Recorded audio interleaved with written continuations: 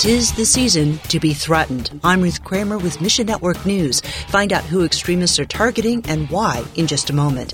And then later, another look at the new face of Bible translation. We'll unwrap that story in just a couple moments. First, Christians in Nigeria's Zamfara state remain cautious after receiving threatening letters from extremists. The letters, delivered to local police stations, told Christians to close their churches or face death. Police have increased security for churches, but Fulani bandits now mostly control the rural areas of Zamfara state.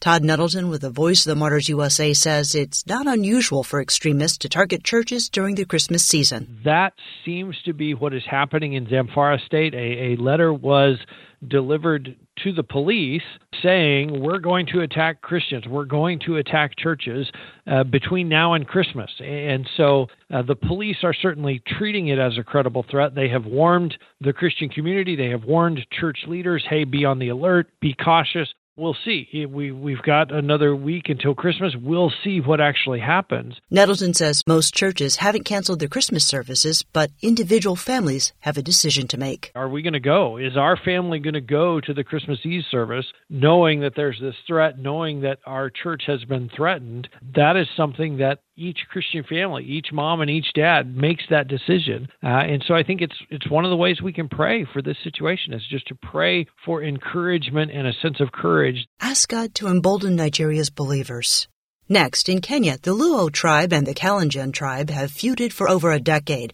Young men from the Kenyan tribe have stolen hundreds or even thousands of cows, and the Luo people have retaliated against them. Many have died. Bruce Allen with FMI says. And they've taken to even going so far as announcing their intentions to a family before they come. They'll say, hey, we're going to come into your neighborhood tonight, and we're going to take your cattle. It's just escalated to the point of intertribal warfare. Pastor Felix, an FMI partner, has planted a church among his fellow Luo people, but he has a vision for a reconciliation between the Luo and the Kenyan. He's been involved in trying to organize soccer tournaments involving players from both sides of these areas so that they get to know each other, get to respect each other, even playing on the same teams so that they're looking out for their teammates. He's been involved in tree planting projects in the grasslands. Early next year, Pastor Felix will receive packets of cards from FMI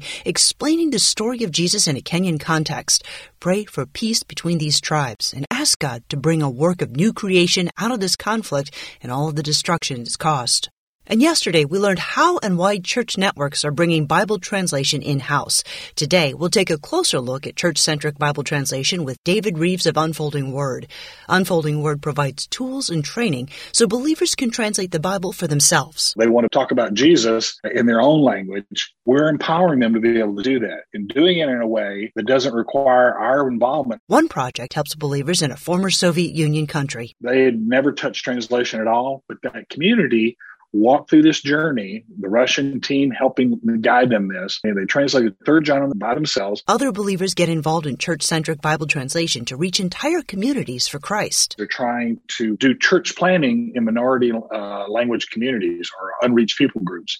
Their language of wider communication often is either inadequate to communicate effectively the gospel, or there's some other geopolitical issues. Find your place in the story at missionnews.org. We need prayer warriors. We're dealing with some of the most difficult parts of the world. We need prayer for protection over the work. We need prayer, hedge of protection over our workers and the people we work with. Thanks for listening to Mission Network News, a service of One Way Ministries. We're listener supported by people just like you. By giving to Mission Network News, you enable us to keep the stories of God's kingdom coming.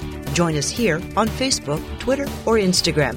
You can also find us on Alexa, iTunes, or TWR360. And together, the Great Commission happens. Just look for links at missionnews.org. That's missionnews.org. I'm Ruth Kramer.